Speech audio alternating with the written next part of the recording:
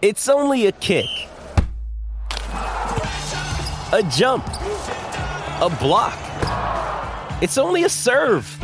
It's only a tackle, a run. It's only for the fans. After all, it's only pressure. You got this. Adidas.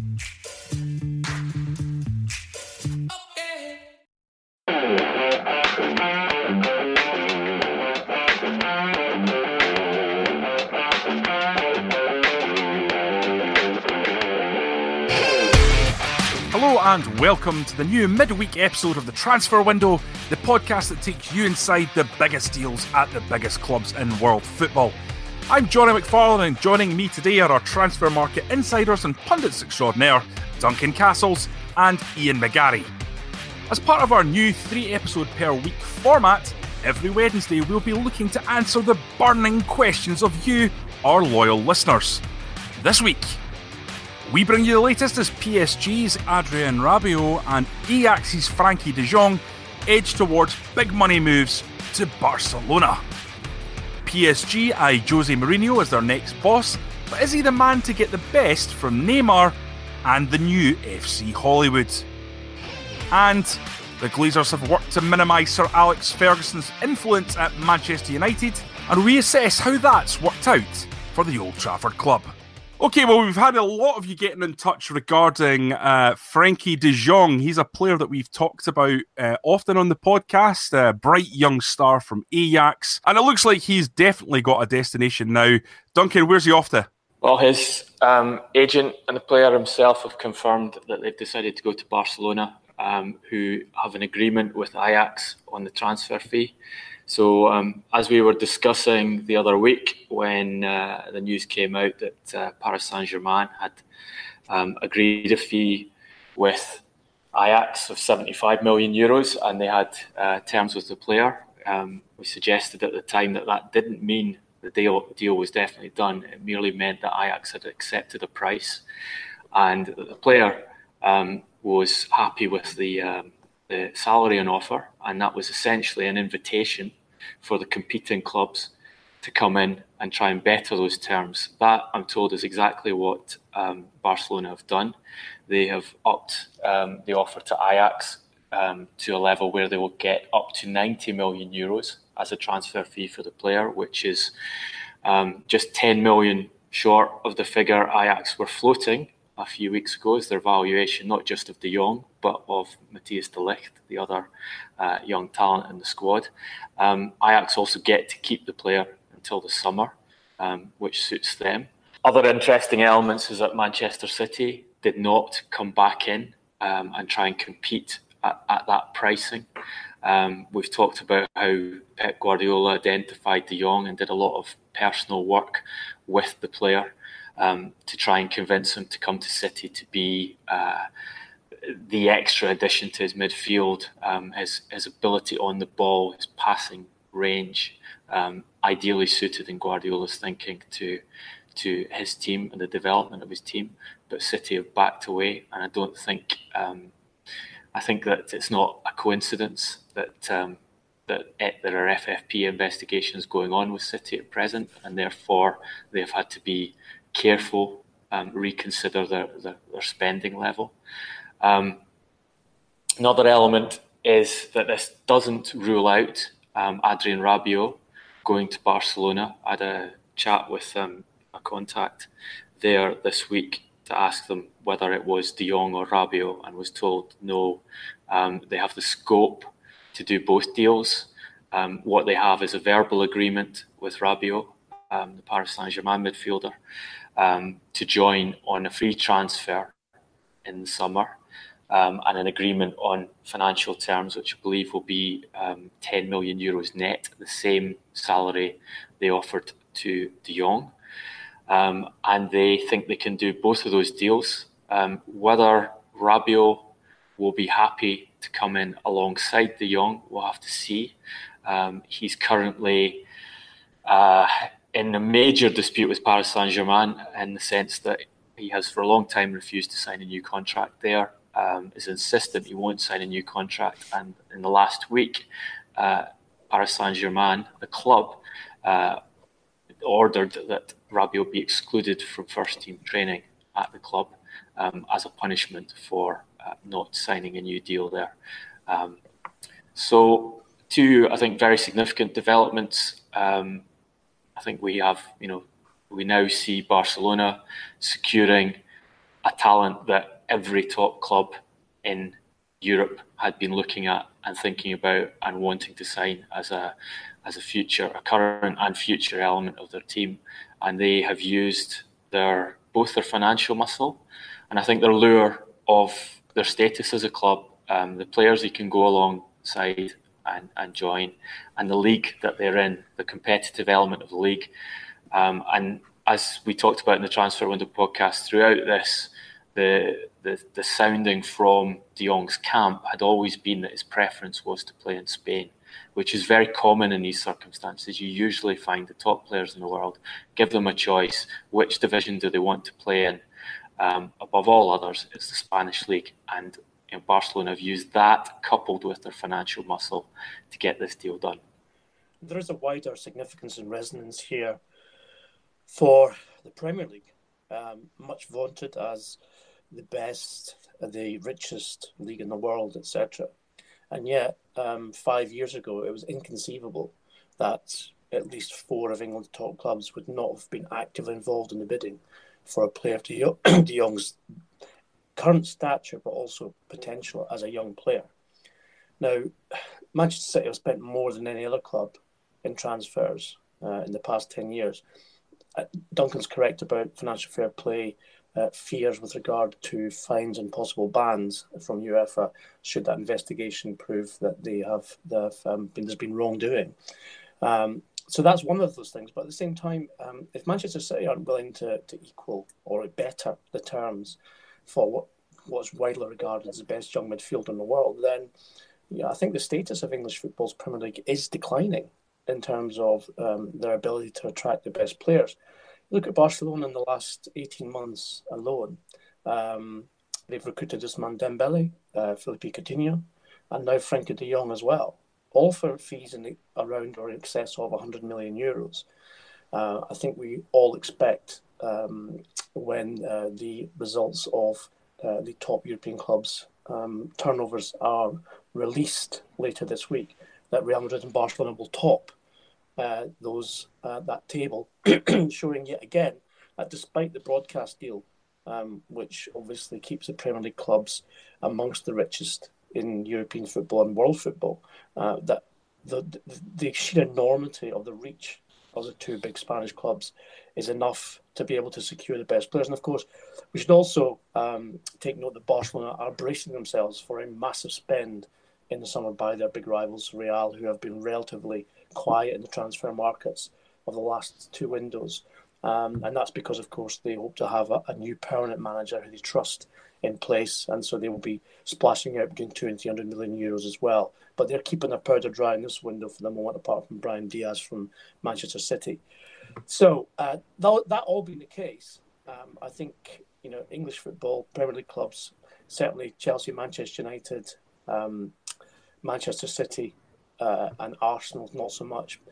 Clubs who traditionally, the agent of any player would have been basically knocking on the door saying, he's available, what do you want to bid? Are all actually closing the door and saying, sorry, we just don't have that kind of money to spend on one player, and we're going to have to look to spend it differently. Manchester City is a very interesting example in the last three windows in the sense that they were outbid for Fred by Manchester United. They decided not to pursue Alexis Sanchez when Manchester United offered him a bigger salary, and now decided not to pursue Frenkie de Jong, who Guardiola was absolutely desperate to sign. So if you're a Manchester City fan, you're thinking, yeah, we've got a great team right now, but we are second in the Premier League, and we don't appear to be wanting to invest in the same scales we have before. So I think that will be a bit of a concern for Manchester City fans, who also are hoping that their club is going to establish a new period of dominance in English football. They might also be thinking, Ian, that they dodged two bullets with those two players you mentioned. Yeah, absolutely. No. Listen, every transfer has a risk attached to it, Johnny. And any manager, any CEO or chairman will tell you that. Even the best players, you can't absolutely guarantee they're not going to, not perform at the level you expected them to, especially for the money you pay, both in contract and in fee for them. As I said, it is always a risk. But one thing I would add, and this is a personal experience, our listeners will have heard various references over the last couple of years to an all-star match that I took part in Chechnya, of all places, some years ago, where Maradona was our star player. And my business there was taking Steve McManaman and Robbie Fowler to play in that team. And I can assure you that the money was, was nowhere near going to change their lives. And both said to me the reason they wanted to go was so they could say, I played with Maradona, even if it was an all-star match in Chechnya. Now, Frankie de Jong, what are they going to say to him? Do you want to say you played with Leo Messi? I think he probably does. There's a pool for Dutch players, isn't there, as well, going to Barcelona with the rich history of Dutch quality there, starting with Johan Cruyff all the way up to Louis van Gaal's team when he had Mark Overmars and such like. I think so, yeah. But I think basically there's a pool of going to live in Barcelona. It's a very attractive city. It's a high quality lifestyle, and on top of that, you're playing in one of the most prominent leagues in the world for one of the most glamorous teams in the world, and it's happened time and time again. And it's, you just talk to the footballers, particularly Brazilian footballers, have a huge fascination with Barcelona and Real Madrid, and that will always be their preference to go there. But just look down the history of the biggest transfers in football and which clubs are doing them until Paris Saint-Germain weighed in with, unheard of resources and forcibly extracted Neymar from Barcelona. It was always Barcelona for years and years and Madrid who were doing these deals because they had the financial power to do it, and the attraction of climate, the attraction of the league they're going to play in, the attraction that, there's a honeypot effect, the attraction of the players they're going to join and play with, all combines there. Just on Manchester City dodging bullets, I mean, should add Jorginho into that list, because you've got, that was the player that Guardiola identified as an alternative to Fred once Manchester United moved ahead in that race. And you wonder how Jorginho would have fitted into the Manchester City scheme. Probably easier for him in that he wouldn't be so exposed as he is in Sarri's system, where everything goes through him and the manager identifies him as being the most important tactical element. And when that's not working, the criticism has been drawn to him, and also the additional criticism that comes from the N'Golo Kanté factor. So you'd imagine it would have been easier for him at Manchester City. But yeah, I think you could argue that was a bullet dodged. But I think you also have to be careful with all of these big signings and new signings when you're making judgments 6 or 12 months in, especially when they're moving to a new league. The history of most players who come to the Premier League, particularly top players, is one of needing an adaptation period, and I think that's especially relevant in the midfield. So I think I'd hold on a final decision on Jorginho, hold on a final decision on Fred.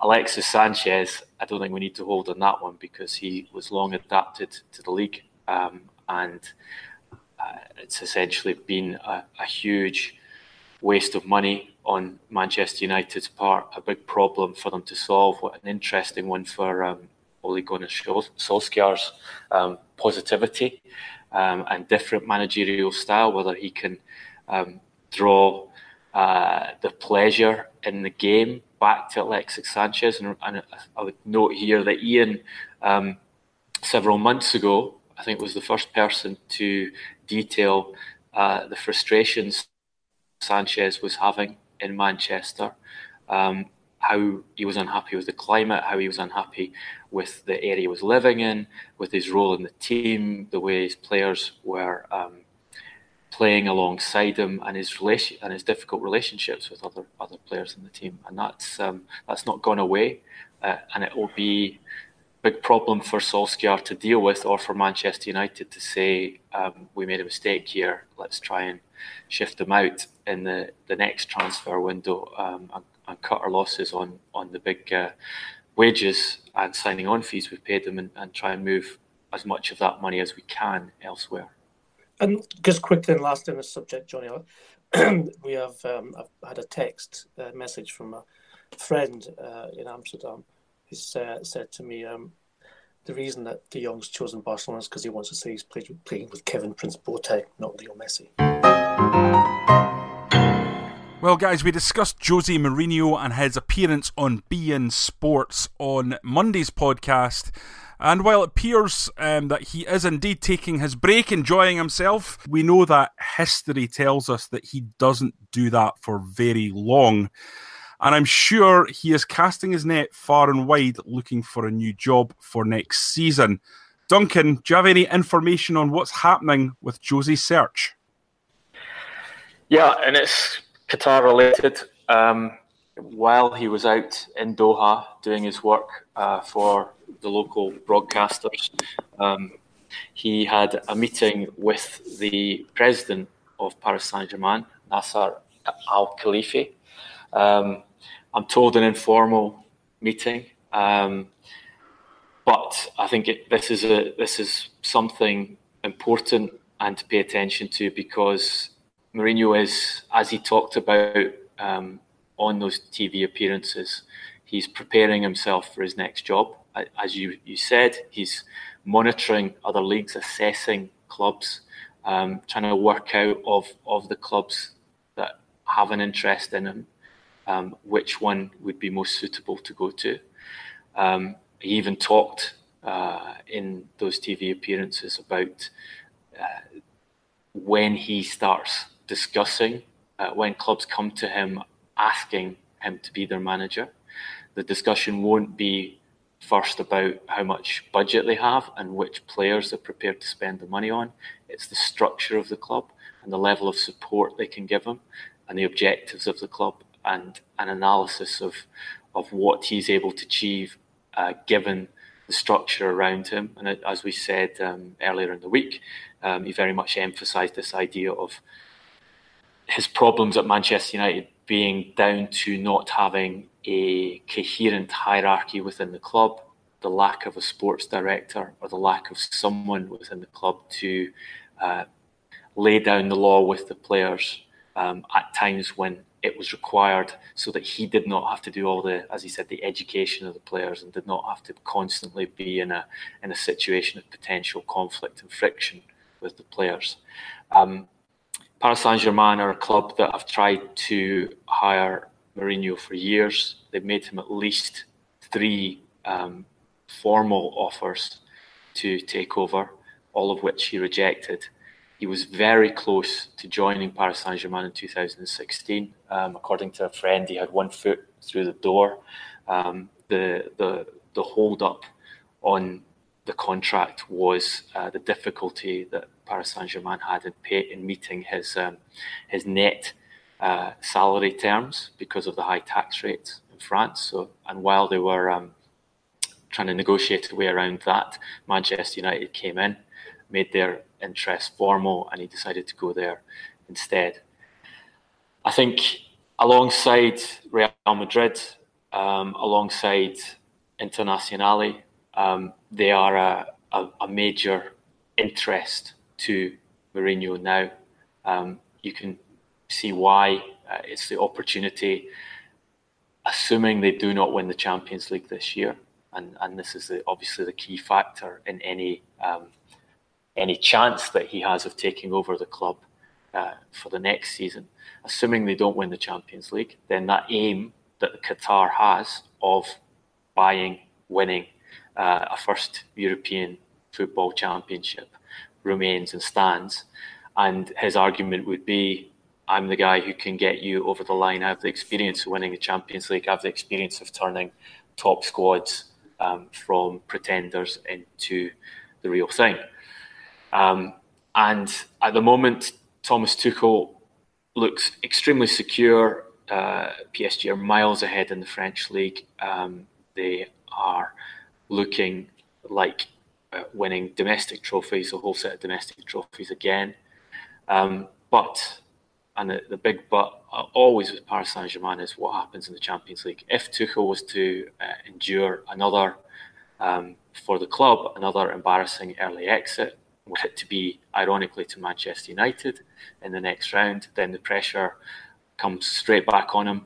And remember that Tuchel was not an appointee of the president who Mourinho met in Doha, and he was not an appointee of the sports director, Antero Henrique, who's also a long-term associate of Mourinho's, the two having worked together at Porto. He was appointed by the Emir of Qatar. So his status at the club, his position at the club, is dependent on retaining the Emir's support. There's no sense that he's going to lose it, but if you talk to people who know the Emir, they say that he is unpredictable and emotional, and they will not rule out a change of direction in a very rapid period of time should he become dissatisfied with something specific that happens at the club. What's very clear as well, Duncan, is that Qatar have not invested the amount of money that they have in Paris Saint-Germain to see them run away with the French League every year. It's almost embarrassing how many points ahead they are already in January, and has been. And it's not been unlike the terms of managership of Laurent Blanc, of Carlo Ancelotti, and then Unai Emery. All of them were sacked. Why? Because they didn't go far enough or close enough or winning the Champions League. Simple as that. That Qatar want the profile and the prestige of making Paris Saint-Germain champions of Europe. And they want a manager who can do that because they've already invested hundreds of millions of pounds in players who they believe should be able to do it. And so it's therefore up to the conductor of the orchestra to make sure the symphony is sounding good and good enough to claim the biggest prize. Simple as that. And also, of course, you have the other side of that coin where you've got in manager Jose Mourinho, who has a personal ambition of winning 3 Champions League trophies with 3 different clubs from 3 different countries, but also being the first manager to do that. And so in making history himself, obviously 3 other coaches in the history of the game have won 3 Champions Leagues, but never with 3 different clubs. Now, that would, if you like, set Mourinho's legacy absolutely at the very top of the world game. And we know that his ego is not very small. So, I'm sure as much as it is for his professional satisfaction, it is for his personal satisfaction as well. So I do believe that if you put those things together, and you've got a manager with a bit of a point to prove, Mourinho these days, given his sort of earlier than expected departure from his last 2 jobs at Chelsea and Manchester United, then Paris Saint-Germain might just be the right fit, but also Mourinho might be the right man to harness the outrageously individual talents of players like Neymar and Mbappe, and turn them into a team who is capable of challenging when you get to that very, very high level of Champions League quarter, semi-finals and final. He's done it with Inter, he did it with Porto, 2 teams who were considered underdogs in both those finals, and he got them over the line. So given the ambition of PSG and their owners, I think it's a great fit, and I would not be surprised in the slightest to see Mourinho managing PSG next season. Duncan, is that not the key point that Ian's just mentioned there regarding Neymar? Jose Mourinho is probably the last manager that I would expect to get the best out of Neymar. Am I being unfair based on what we've discussed on this podcast about his antics at PSG last season in particular? Well, Mourinho and Neymar, Mourinho spent a lot of time trying to convince Neymar to come to Manchester United ahead of the summer in which he joined Paris Saint-Germain, told by very well-placed sources on this that Mourinho was calling or texting Neymar on a regular basis, trying to essentially say to him, look, if you're going to leave Barcelona, come to Manchester United. I will make you central to the team. I want you here. It's a process that Mourinho has gone through with a catalogue of players, using his personal touch to work behind the scenes to make transfers happen. It fell through because United were not prepared to meet the financial terms Neymar wanted. He wanted to be the best paid player in the world, which Paris Saint-Germain granted. And I don't think there was any way in which United were going to pay the release clause that Barcelona forced upon them. But so there is a personal relationship there. Subsequent to that, I'm told that last season when PSG were considering sacking Emery during the season, because they'd made a decision that he was definitely going to go at the end of the season. And there was a point at which the dressing room had become so difficult with Neymar-Cavani relationship, Neymar's direct relationship with Emery, that they felt they might have to do something immediately. I'm told that at that point Neymar was canvassing and petitioning the president and the sports director that his choice for the next manager would be Mourinho. And at that time, there was a serious approach from PSG for Mourinho to leave in the summer. And obviously that approach contributed towards Manchester United extending his contract. So in terms of the relationship between the manager and the player, the groundwork's been done. And Neymar obviously has a lot of respect for him as an individual and would be interested in working for him. What would actually happen when they work for each other? That of course is the big question. But I would recall what happened when Mourinho moved from Inter to Real Madrid and inherited a team with Cristiano Ronaldo heading towards his peak in the game, but not having quite reached his peak at the game at that stage. And the question then was, how does a manager who is so focused on strategy that he's devised and implementing that strategy and getting his players to buy into it and do what he asks them to do on the field at the right times, deal with a player like Cristiano Ronaldo?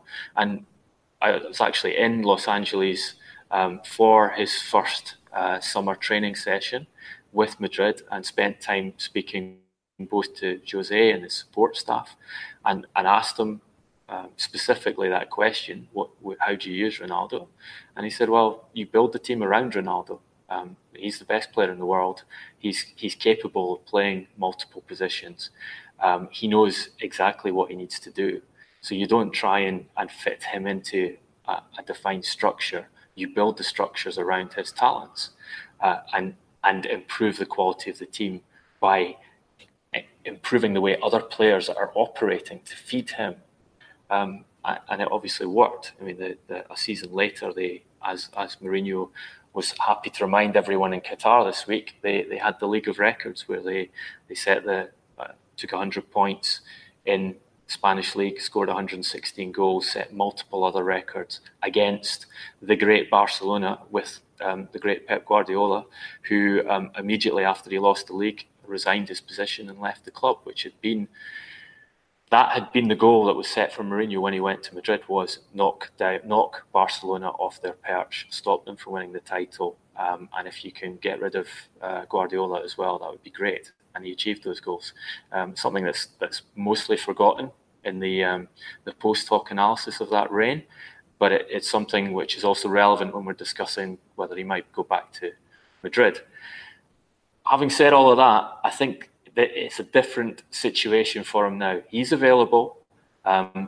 Told you that Paris Saint-Germain have tried to sign him on multiple occasions before. But I think in this case, it will need persuasion on his part to convince Paris Saint-Germain or other clubs that he is still the manager he has been and he's still the right solution for them. I think there's going to be a degree of nervousness because of what's happened to him in England and because of the mountain of bad press he's had during his time at Manchester United.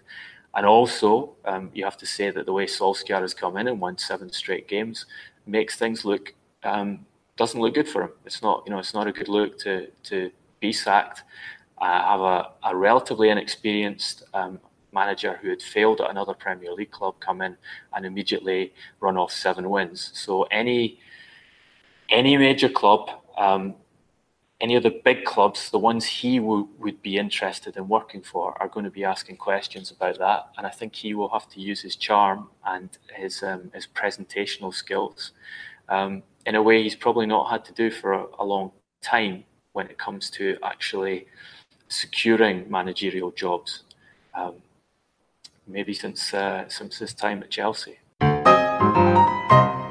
Okay, guys, well, we've got a very good question here from the 4th of January 1994. I'm assuming that's his birthday. Slightly strange Twitter name, but we'll move forward anyway. And it says, Ian Duncan would love to have you answer the question posed a week or so ago. Trying it again. He's obviously upset, lads, so be careful. Tread carefully. How did, and I quote, ostracising Sir Alex Ferguson during the last 5 years work out? Seriously, they care more about money and brand. Ole is great for the brand in football, ergo money. It's a no-brainer, isn't it? Yeah, this is a subject which I think most Manchester United fans are entitled to be asking right now, Johnny, given what Solskjaer has said in terms of praise for Sir Alex Ferguson, both as a mentor in the past and as a sort of management mentor now. The problem, of course, goes back to when the terms of Ferguson's retirement, the Glazers wanted him out.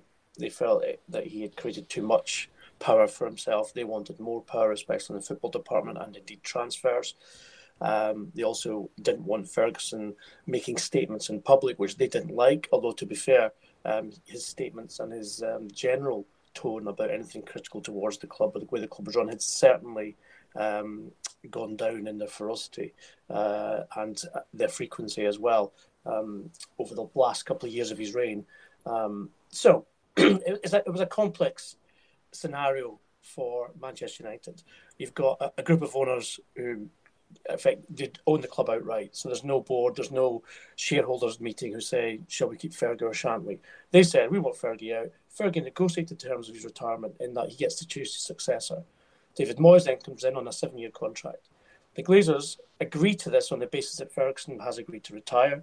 They then suffocate Moyes by not supporting the transfer market. He lasts 8 months, they sack him. They then wanted Carlo Ancelotti, who by that time had signed for another club, and so they had to bring Van Gaal. It was a poor second choice, as it turned out. And then when Van Gaal fails, obviously they have to go back to the drawing board and find a manager who effectively is in Fergie's image.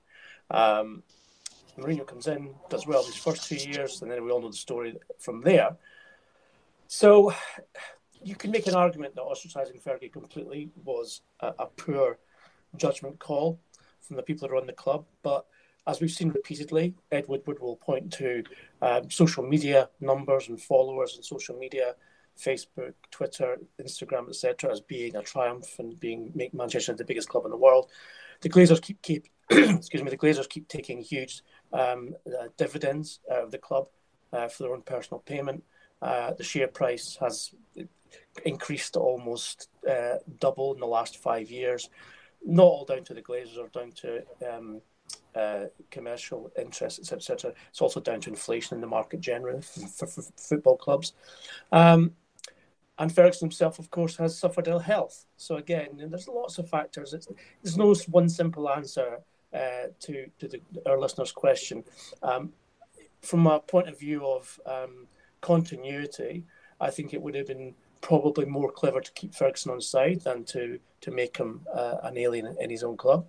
But that was the choice they made, and the results on the pitch have been very, poor, generally speaking, outside of Mourinho's first season, and so you'd have to say it was a poor decision. I think I agree with Ian on the complexity of this. I don't think there was any other way around it, in that the relationship between the Glazers and Ferguson was such that they just were not going to give him power on the board, and were not going to listen to his advice. Although that, if you'd been able to take that relationship out of the process, then obviously that would have been the sensible path to go down, because they have no football people in their board. As I've said many times in this podcast, they've got the PLC board has not a single person who has been a director of a football club before they became a director at Manchester United. Essentially the Glazer family plus financial specialists, bankers, people who helped them arrange the takeover. who they have promoted into positions of power at the club. So the rational approach would have been to have Ferguson there, because he knew the club obviously inside out, and he'd built the structures. The wealth of knowledge goes without saying, the contacts, etc., etc. So at the very least, have him as a sounding board, as a man who sits in on the board meetings and the board decisions, and suggests that you might be going the wrong way or you might want to follow that path. It was never going to happen, because what they wanted was Ferguson out of power, out of control, out of influence within the club. Ferguson himself, you have to factor in here, in that I think he was very conscious that he had to step away from the managerial side, and he had to step away from the training ground side, and he had to let the new man be the new man. He couldn't be seen to be sitting in the background, affecting what he was doing, being a kind of manager in the shadows. And that has carried on. That carried on post David Moyes. That carried on with Van Gaal. It carried on with Mourinho, to the point where he would never appear at the training ground. He wouldn't even travel with the team.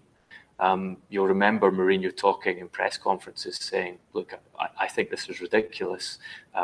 Ferguson is a friend. He's a key person in this club. He should be more with the team. We want him to travel with the team. We want him to stay in the team hotel. We want him to be there." And of course, Mourinho also identified that lack of experience and skill on the board, and he tried to bring Ferguson back into the kind of role I've been suggesting would have been the rational one to have. So make him a PLC director, make him a person involved in the board, make him a person who is privy to the Glazers' decisions and can at least suggest they follow a different path. But that did not happen. Mourinho tried to make that happen. I don't know whether it was because Ferguson was reluctant to go down that route, or more likely because the Glazers were resistant to it happening, but it didn't happen. So,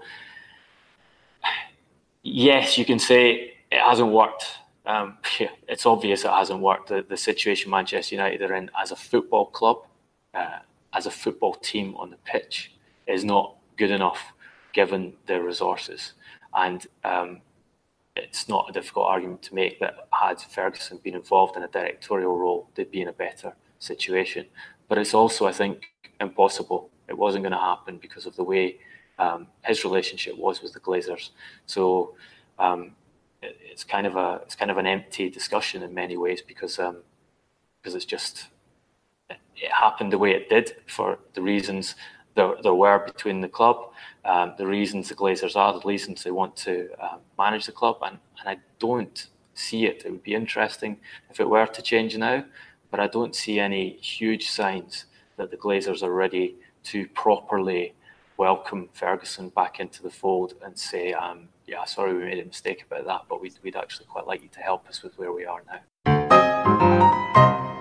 Okay, we're now moving on to a new segment of the podcast for this Wednesday midweek show, and it's going to be the Transfer Window Awards. We call them the Donkeys. So, today's category is Best Unsupported Actor in a Docudrama, and Ian has the nominees. Indeed, three of the world's currently most sparkling players. The first, the Brazilian genius Neymar Jr., for his performance in almost every game he plays. Second is Raheem Sterling of Manchester City, a man who's known to trip over his own feet in any docudrama. And third, and certainly not last, there is the King of Egypt, Mo Salah, a man who sometimes has been described as feather-like in the way that he floats in thin air without any touches.